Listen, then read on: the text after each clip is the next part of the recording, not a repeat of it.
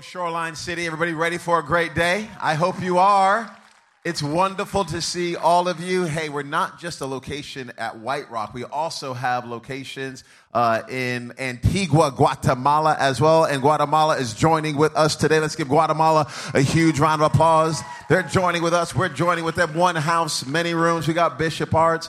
We've got the North Campus that's on the horizon as well. So many exciting things are ahead for Shoreline City. I'm thrilled everyone is here today, and I have high expectations on what God wants to do in all of our hearts and our lives. So if you are with us for the first time, whether here or in Antigua, just know you're loved, you're valued, you're believed in. We're in your corner. We're cheering you on. We prayed for you to be here with us today, and we're trusting that God is really going to grab a hold of your heart. My name is Earl. I have the honor to be the pastor here at Shoreline City. My wife and I started this church just about 7 years ago we had 2 kids at the time. Now we have 3 and a handful of people that were crazy enough and bold enough to say, hey, we want to make it on earth as it is in heaven. And this beautiful dream, this beautiful church family has continued to blossom and grow in amazing ways. And we keep seeing people's lives changed and transformed, and it's definitely not for our glory. It is all for His. So whether a friend brought you or you saw something on Instagram or whatever, I'm not sure how you ended up with us today. Just know we prayed for you, and we do believe that the best days for your life are still ahead. We do believe that God has a plan and a purpose for you. Again, give a huge round of applause to all of our first-time guests at all of our locations. Hey, we're going to open up the Bible here. If you have your Bible, go with me to Luke chapter 2. Luke chapter 2. It is the Christmas season, so it's got to be around. You've got to share a message around Christ's birth. You have to. If you don't, you can't be a pastor. It's not true, but that's the pressure I feel anyway. It's a good pressure. What a great, great time of the year. Luke chapter 2, beginning in verse number 36. We'll put the scripture on the screen for you if you don't have your Bibles. It says, there was also a prophet, Anna, the daughter of Penuel of the tribe of Asher. She was very old, which is rude. Can we just say that right now? That's in the Bible forever. She was very old, haggard, bags under her eyes. No, she was very old. She had lived with her husband 7 years after her marriage and then was a widow until she was 84. She never left the temple but worshiped night and day, fasting and praying. Coming up to them at that very moment, she gave thanks to God and spoke about the child to all who were looking forward to the redemption of Jerusalem. Those of you who are taking notes today, the title of today's message is, Anna, are you okay? Are you okay, Anna?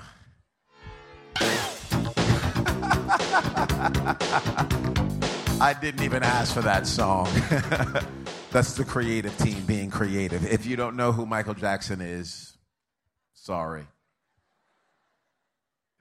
Anna, are you okay? Are you okay, Anna? In these few verses, just these 3 verses here are apples of gold in settings of silver.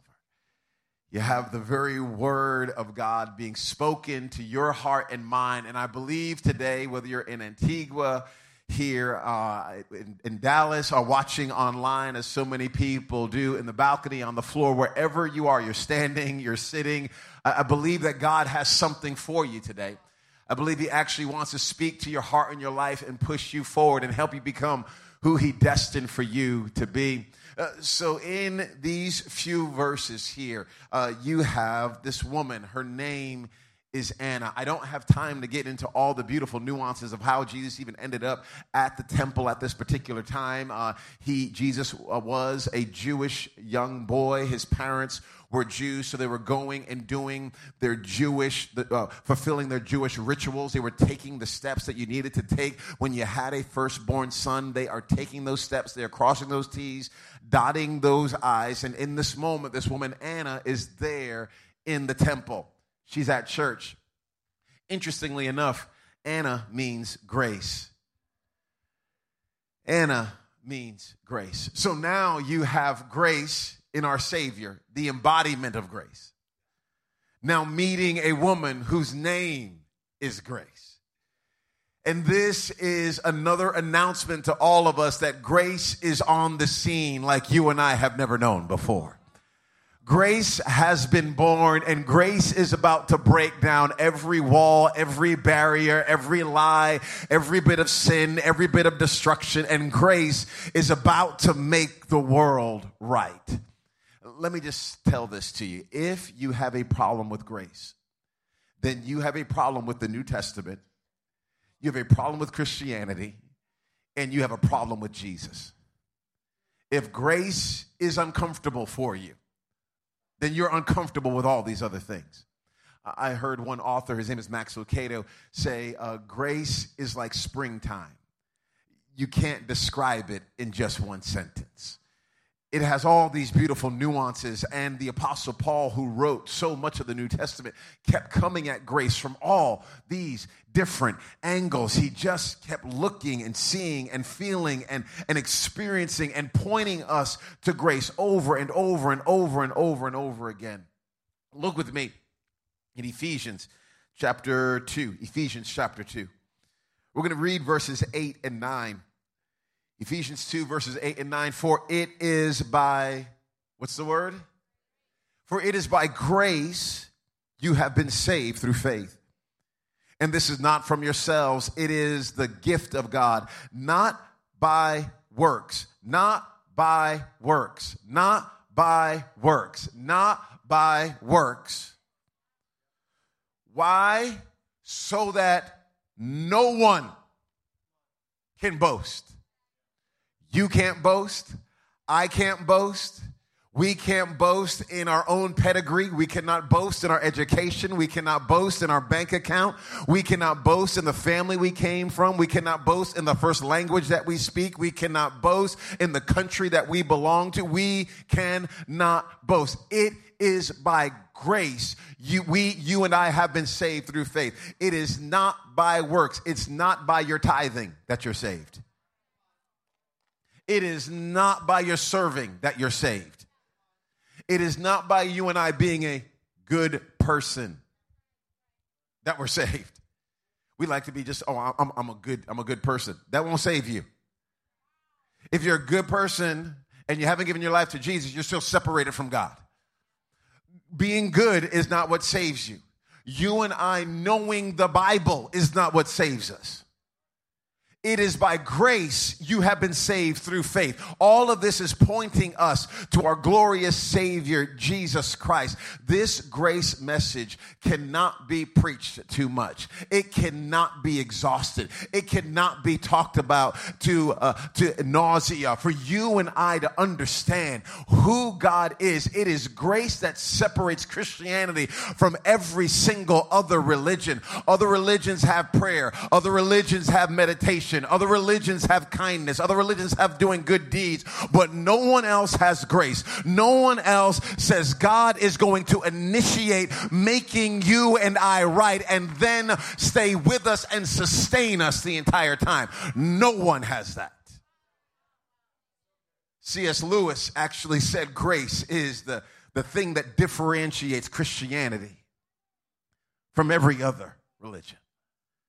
It is by grace you and I have been saved through faith. Grace. Look, I got another verse for you. Go with me to Romans. Go with me to Romans. Romans chapter 5, verse number 20. I got another grace verse. The law was brought in. Romans chapter 5, verse number 20. The law was brought in so that the trespass might increase. But where sin increased, what happened? Come on, where sin increased, what happened? Grace increased all the more. Where sin increased, grace increased. There are so many Christians who are so sin conscious. We are so conscious of our sins getting bigger, our sins getting bigger, our sins getting bigger. And I understand that, but I need you and I to understand that when your sin gets bigger, when you and I begin to grow there, understand that God does not run and hide, and God's truths do not run and hide. As a matter of fact, you can't sin too much to outgrace the grace of God. Every time you sin, grace says, no, I can go deeper. I can go wider. I can go higher. I can love longer than you can sin. I can extend more grace. You're going to get tired sinning before I run out of grace. See, whenever you become a follower of Jesus Christ, you and I think we need God's grace to get us saved. But then we somehow think we graduate from grace. And we graduate, and now when God was really, really generous with grace to get us saved, now he's stingy with it because he doesn't want us to get spoiled. Doesn't want you to have too much, because if you have too much, then you might just start misusing and abusing his grace. Let me just tell you this. It's not Bible. That's not scripture. That's humanistic. That's you and I putting ourselves at the center. I'm telling you, who God is cannot change. What God does cannot change. He is God forever and ever and ever. And the same grace you and I needed to save us is the same grace that God extends to us to sustain us every single day of our lives. Where sin increases, grace increases all the more. I've got friends in my life that will tell me, oh, no, I can't do that God thing because I've messed up too much. I'm too far. I've made too many mistakes. And I don't know who told them that, but I try to announce them as clearly as I possibly can. My friend, that is erroneous theology. That is incorrect. That is you not understanding who God is and what God does. You have not sinned too much. I'm telling you, you can't sin too much to outgrace who God is. I want this to be tattooed on every single one of our hearts. Who God is not changed because of your behavior. What God is able to do does not change because of your behavior. He is who he was, and he is who he will always be. He is the same yesterday, today, and forever. That's who our Savior is. Now, some of you are going, whoa, wait. That means people are just going to start sinning all over the place. They're just going to start sinning anytime they want to sin because you're all this grace talk. I got another verse for you. Romans chapter 6. Just go down a couple of verses. Romans chapter 6, verse number 1. What shall we say then? Shall we go on sinning so that grace may increase? By no means. One of my friends who went to Bible college says the original language here actually uses kind of a cuss word. He's like, heck no, but it's not heck. H-E double hockey sticks, no. What shall we say then? Shall we go on sinning so that grace may increase? By no means. We are those who have died to sin. How can we live in it any longer? He is here saying to us, I have not met a genuine follower of Jesus who says, hey, I want to experience more of God's grace. So what I'm going to go do is I'm going to go sin a whole lot right now.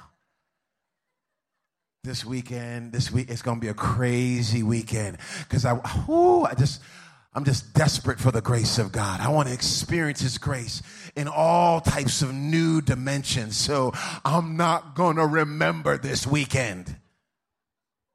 I have not met a person that's done that.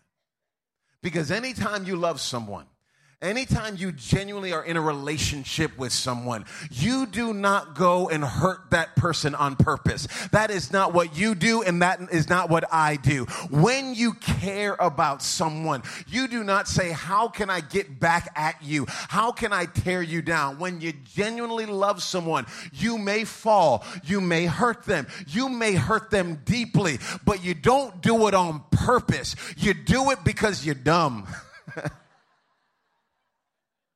Can I get an amen? I know that's true for me.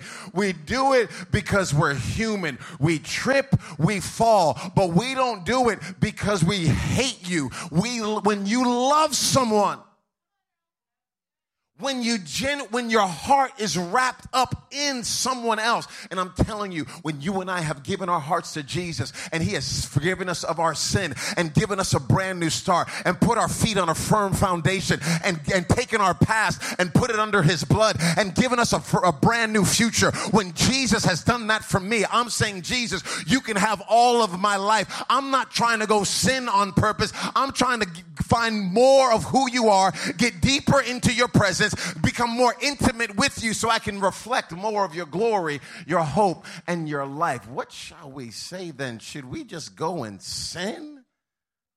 No. But when you do, come on, church, when you do, not if. Not if. Because you and I, we're humans, okay? We're humans. So stop trying to think you're going to be perfect. You're not going to be perfect. I'm not going to be perfect. You're not going to be perfect. As beautiful as you are in Dallas and Antigua, as wonderful as you are, you're not perfect. But when you and I fall, the grace of God is there to say, son, daughter, on your feet. Now, with this being the case, I'm reading we're just in the beginning. It's just her name. 3 verses. I got a lot more I got to talk about, so we got to keep on going here. Why did Luke bring this woman up? Why did he even bring her up? Why? Not everybody gets named in the Bible.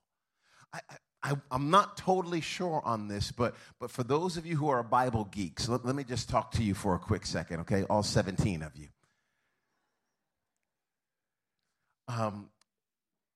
The Gospel of Luke, the writer of the Gospel of Luke, his name is Luke. He also wrote the book of Acts, okay? So the New Testament begins, Matthew, Mark, Luke, John, then it goes to Acts. This is not the sequential order. They were actually kind of written at different times, but regardless, you got these 4 Gospels, then it goes to Acts. In most Bible colleges, they put Luke and Acts together. Luke, Acts, because Luke wrote both of these books. You can see how God is using Luke to write these books. He talks a lot about the Holy Spirit, talks a lot about the infilling and the empowerment of the Spirit. He obviously talks about the birth of the church. It's beautiful, but one of the other things Luke does is he really celebrates both male and female doing the work of the Lord. So in Luke chapter 2, we have here, and we'll look at this guy another time, his name is Simeon. We have Anna actually walking up into a moment where Simeon, who works at the temple, is interacting with Jesus and Jesus' parents. Anna walks in on that. That's where verse 36, we stepped into a story that was already going.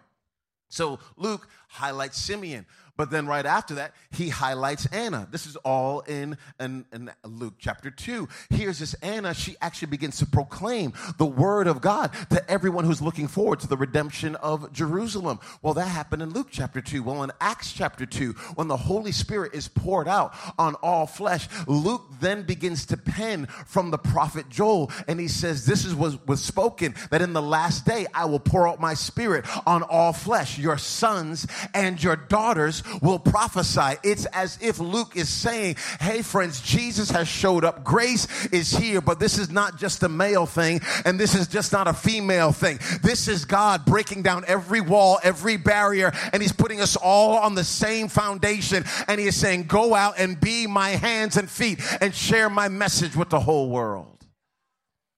But then we find out this woman is old. 84. I don't think 84 is that old. Do we have anyone in this room, anyone in Antigua that might be over 70? Anybody over 70? Anybody? Raise your hand. I dare you. Anybody? I'm sure the lights are blinding me right now. Anybody over 12? Just kidding. When you have people who have been around for a minute, this woman, the Bible tells us, was a widow, And there's some discrepancy here in this particular passage, okay? Some people say she was not 84 years old. They say she was a widow for 84 years. So that means, say she got married around the age of 14. Right now, she's 105 years old when this is happening. So whether she's 105 or she's 84 years old, we can say this woman has lived a little bit of life. She has lived this life, but where do we find her? We find her in the temple. We find her still going hard after God. We find her in her 80s or in her hundreds, still passionate about God and the things of God. We find her still with her gaze fixed on her Savior. It reminded me of Joshua. If you have your Bibles, you can go with me to Joshua chapter 14. Look at this verse. I love this.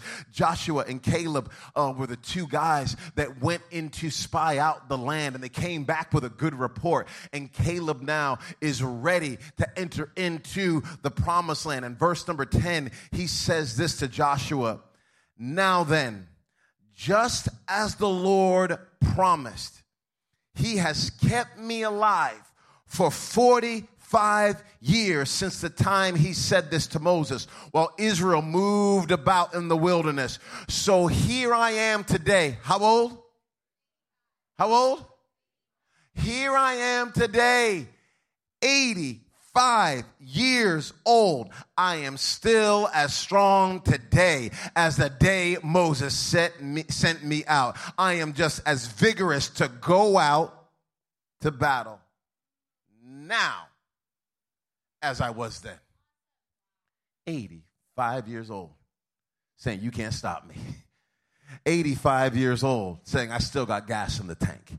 85 years old, saying there's still more that God wants to do on the inside of me. I just wanted to give you a picture from this woman, Anna, and from this book of Joshua that we see in the life of Caleb. I wanted to give you a picture of what your life can be. You do not have to go down as you get older. You can actually keep getting stronger and stronger and stronger and stronger. Let me talk to those of you who've been married for 2 years for a second, and you think, when I'm married 25 years, it'll probably be boring. Don't believe that. Don't believe the lie of society. Your marriage can be better at 25 years than it is when you're at 2 years. If you're 24 years old right now, don't think your life is over when you're 46. You're just getting started at that point in time. I'm trying to give you a picture of what God can do in your life, not just in 1 year, but in generations to come. I want us to be a people that are saying, God, use my life in every single decade of my life. If I'm a teenager, use me. If I'm in my 20s, use me. If I'm in my 30s, use me. If I'm in my 40s, use me. And if I'm 90 years old and I don't have any teeth in my mouth, man, let some woman grab me by my britches and pull me along and get me to church as I keep on following my glorious Savior. I will not stop because I'm getting older. I'm just getting started.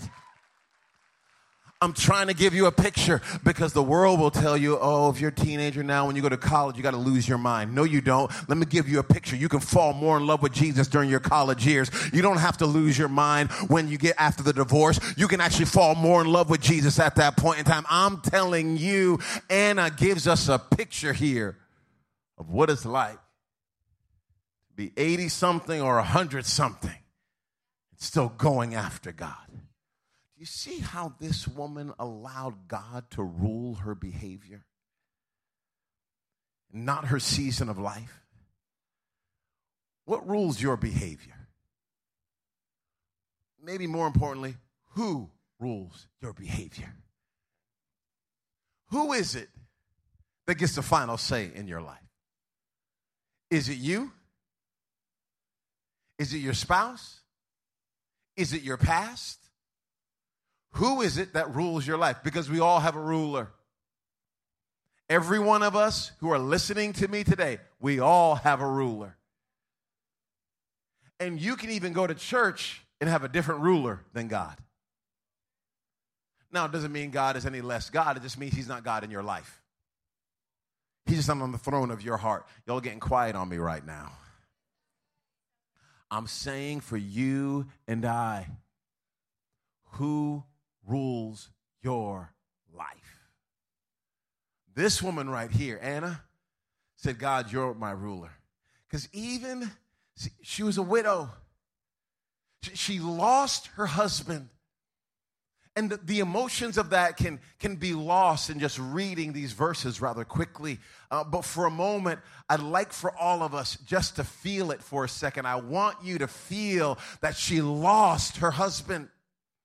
This is very real emotions, the tears, the pain, the difficulty, whether she was 14 and lost her husband, in her 20s, whatever age she may have been, she lost the love of her life. When she loses the love of her life, I want you to see that she allowed her pain to push her into the presence of God. Do you see this? She allowed her pain to push her into the presence of God, because your pain will push you somewhere. Your pain will push you to pornography.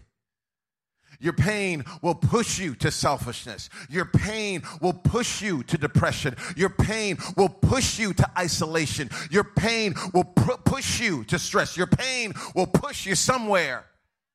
But if you and I can allow the pain to push us to the presence of God, then we can have the type of legacy that Anna has. Real quick, my friend Daniel Poku and Christian Hosey. Okay, before we had this building here in Dallas, we had another building, and that was our Town North building. That building sat just about 250 people. It was a gift. We absolutely loved it so much. But Daniel Poku and Christian Hosey showed up on a Saturday to clean the church, because we had teams of people that would come on Saturday, and they would be the ones that would clean. So Daniel and Christian show up. They're college students at the time. As a quick aside, that cleaning team is actually where our first two campus pastors ever came from. Nate and Whitney Lauder were on that cleaning team with Andrew and Hannah Scott. That's where they first met each other, scrubbing toilets. I want to preach. I want to preach. You better scrub a toilet. That's another sermon for another time. So Daniel Poku and Christian Hosey show up, and we have an alarm because we don't want people stealing stuff, because even though we're a church, we're a little bit gangster. So we have a code. You got to push it. So they're pushing the code. We'll say the code was 1, 2, 3, 4, 5. They push it in the code. The alarm is sounding. I'm like, oh my goodness, I got to turn this alarm off. 1, 2, 3, 4, 5. Still keeps going. 1, 2, 3, 4, 5. They keep pushing it over and over again. They don't know that the code that they're pushing in, that they think is the code to disarm, is actually the code that sends a silent alarm to the police station. So the police are hearing, oh my goodness, there's something terrible going on, because this person keeps pushing 1, 2, 3, 4, 5. Nothing bad was going on. They were actually trying to turn the alarm off. They're like, man, this dumb thing. 1, 2, 3, 4, 5. 1, 2, 3, 4, 5. 1, 2, 3, 4. They're pushing the buttons thinking they're sending one message, but they're actually sending an entirely different message. I just wonder if that could be what our pain is causing some of us to do. Maybe that's what's going on in your marriage right now. Maybe that's what's going on with your roommates right now. You think that you're sending one message, but everybody else can hear your pain right now is sending out all types of messages like you hate everybody, you can't stand the world, you're against everyone. My wife would even say to me sometimes, Earl, you're cranking. I'm like, no, I'm not. She said to me she was talking to a friend about her pregnancy with our firstborn. And she was like, oh my goodness, yeah, when I was pregnant, man, I didn't have any issues. I mean, I was the same person. And I was sitting there like,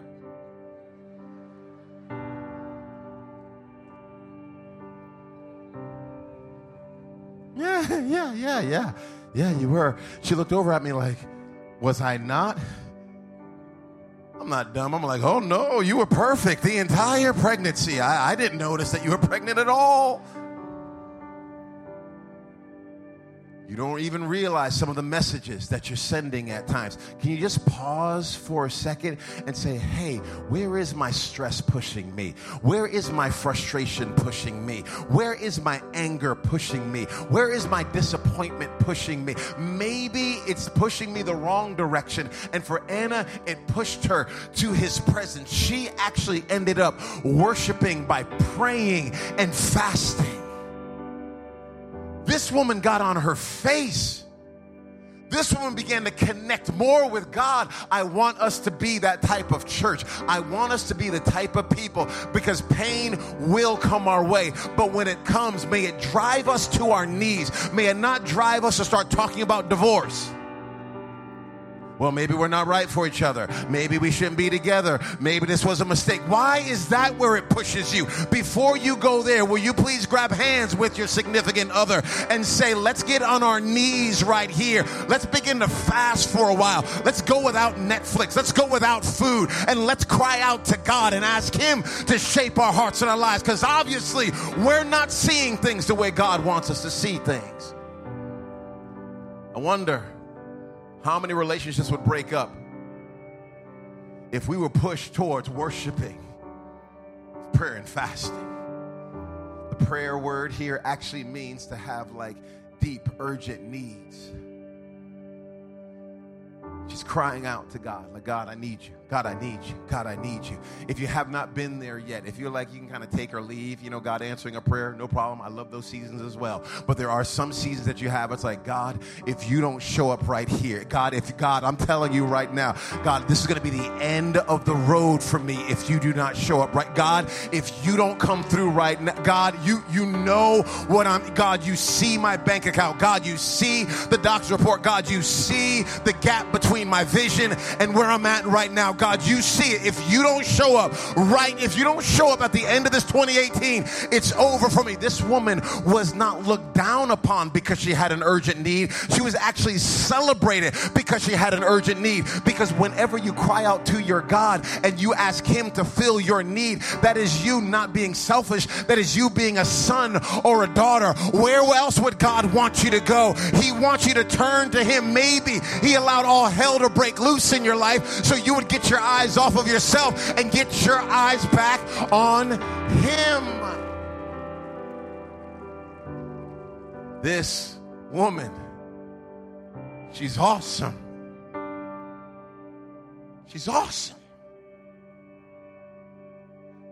When my little 3-year-old girl has a need, I don't want her going to the neighbors.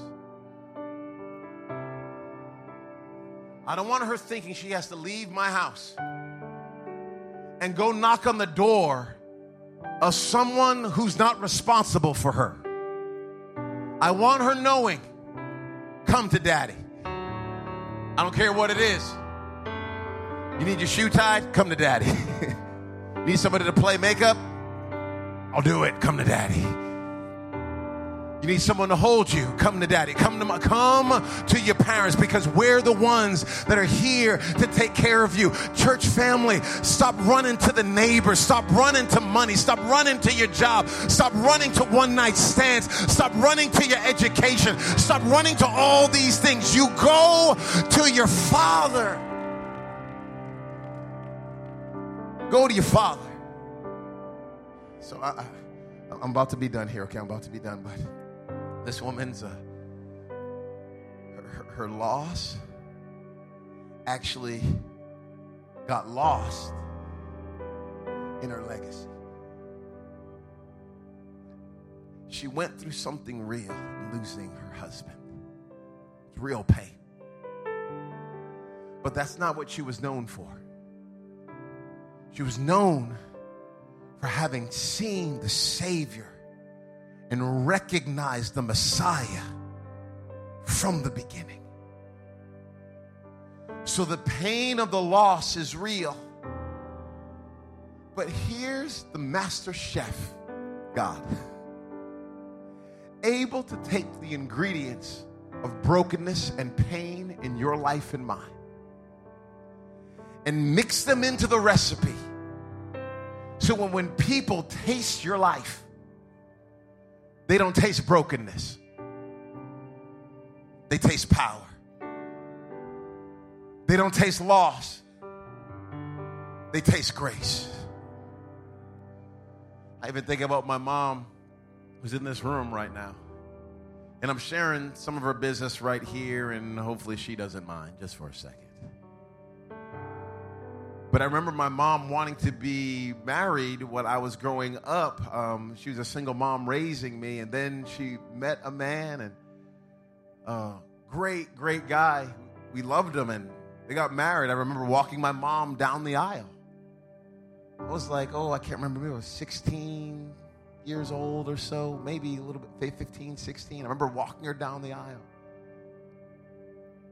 Then I remember them getting a divorce. They say divorce is a funeral that no one attends because it's the death. It's a real part of her story. But if you ever interact with my mom, you don't taste divorce. What you taste is the goodness and the presence and the power of God all over her life. That's what you taste when you interact with her. They say, parents, if your kids don't like vegetables, you can grind them up and cook them into the meal. And they'll eat the meal and they'll think, Mom, Dad, this is delicious. They don't know. There's vegetables all in there. And this is what God does with our hurt and our brokenness. This is what he does with our past. He grinds all this stuff up and he says, yes, it happened, but I'm still going to use it. I'm going to put it into the mixture and I'm going to use this thing and I'm going to feed it to generations and people will taste your life. And think about the goodness of God. Only God can do this. This is the Father that we serve. So, church family, here in just these 3 verses, we see this beautiful woman, Anna. We see grace displayed for all of us to see. I'm praying that we steal from her life. And we allow her legacy to shape us and help us become who God is calling us to be. If you wouldn't mind, in this room in Antigua, bow your heads just for a moment. I ask you to bow your heads not because it's mystical or magical, but just so that you can focus. If you're under the sound of my voice right now, and you've never given your heart and your life to Christ, you've never made him number one, you've never made him first, you've never made him boss of your life. Put another way, you're in the driver's seat of your car. Christ is not. And you're under the sound of my voice today and you're saying, I don't want to go my own way anymore. I want to go his way. I don't want to do my own thing anymore. I want to do his thing. I want to surrender, or maybe for some of us, I want to re-surrender my life to Christ because there was a time you were following him, but you slipped away and you've gone another direction. And today is a day of transformation and a new beginning and a fresh start. If that's you, under the sound of my voice, you've never given your heart to Christ, or at one point in time you did and you slipped away, I'm going to ask you to do something simple, but something incredibly bold. On the count of 3, I want you to shoot your hand in the air and say, yes, that is me. I want to give my heart and my life to Christ. Ready? 1, 2, 3. Just shoot your hand in the air. You're saying, yes, that is me. I want to give my heart and my life to Christ. I want to make him first. I want to make him number one in this room, in Antigua, all over. You're saying, yes, I want to make him first in my life. I don't want to go my own way anymore. I want to go his way. I'm going to ask every person to do me a favor. Put your hand over your heart if you would not mind. Every person. And I'm going to ask you to repeat this prayer out loud after me. Say, dear Jesus, I ask you to forgive me of all my sins. I admit I've made mistakes. And today, I give you my heart. I give you my life. Give me the power to live for you. In Jesus' name, amen and amen. Let's lift our heads up and clap our hands with enthusiasm right now.